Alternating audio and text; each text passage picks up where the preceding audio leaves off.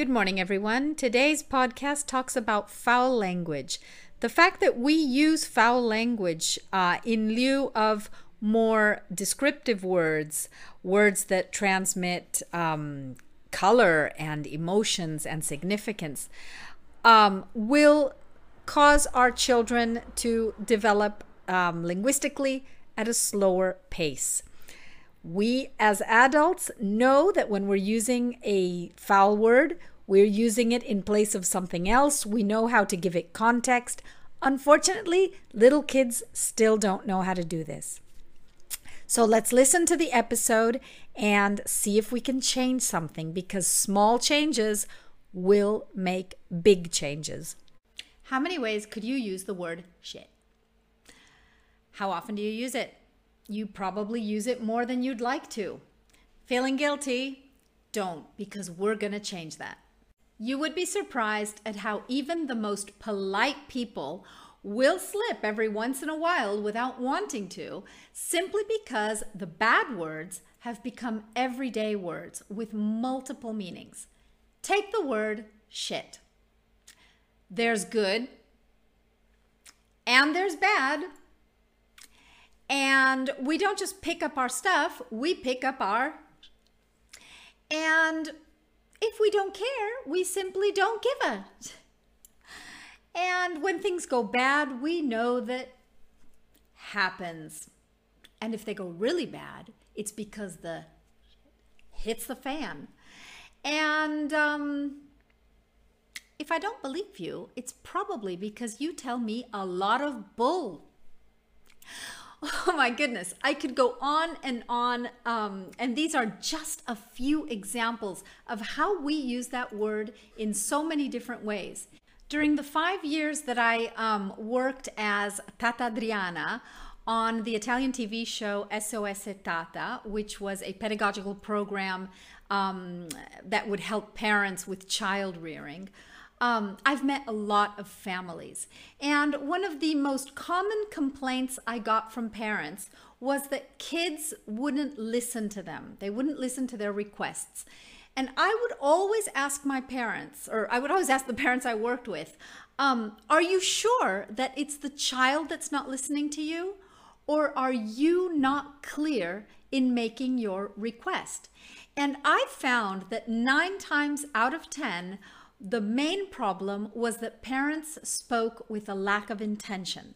As adults, we've got about 20 years experience on our kids, at least. Oh, sure, there will be some younger parents in there and some older parents, but let's just be on average here and say about 20 years. Well, in these 20 years, we have had the chance to experiment with words, with the pragmatics as well as the real meaning of words. So understanding words by the context.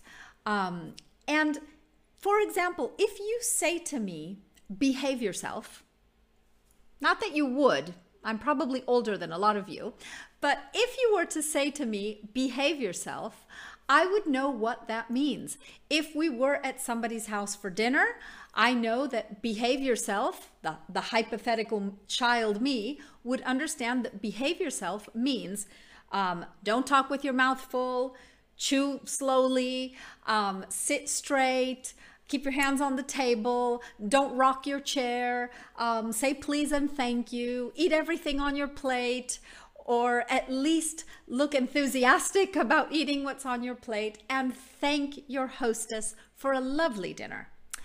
And I also know that if you were to say to me, behave yourself in a shop that sells glassware or fine china, I know that you're not talking about the way I chew or the way I sit at the table. You probably mean for me to walk nicely, not swing my arms all over the place so I can knock everything down, not run, not move around abruptly with a big heavy backpack on my shoulder, talk with a low tone of voice, not scream.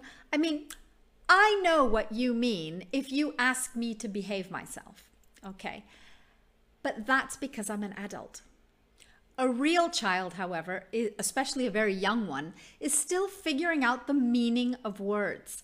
and is not able to understand, why are you asking me to behave, which is a term you use when we're at the dinner table. Why are you asking me to behave when we're in a fancy store? They are not yet able to pick up on those social cues and on the context of where the word is being used in the sentence. So if you tell your child to pick her shit up off the floor, and I hope you don't, but if you do, that child will probably start doubting where to use the toilet. It's our job as parents and educators to teach children the meaning of words and not just assume that they understand the meaning just because we do.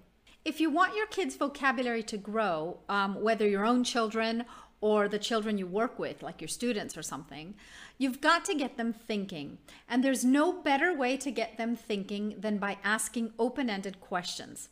So when your child asks you what that little thing is on the floor or in the garden or on the pavement or something, don't just answer with, it's a worm, or worse, it's something gross, don't touch it. And yes, I have heard that before. But ask the child instead, what do you think it is? And if the child doesn't know how to answer, invite the child to observe it. Hey, let's take a look at it.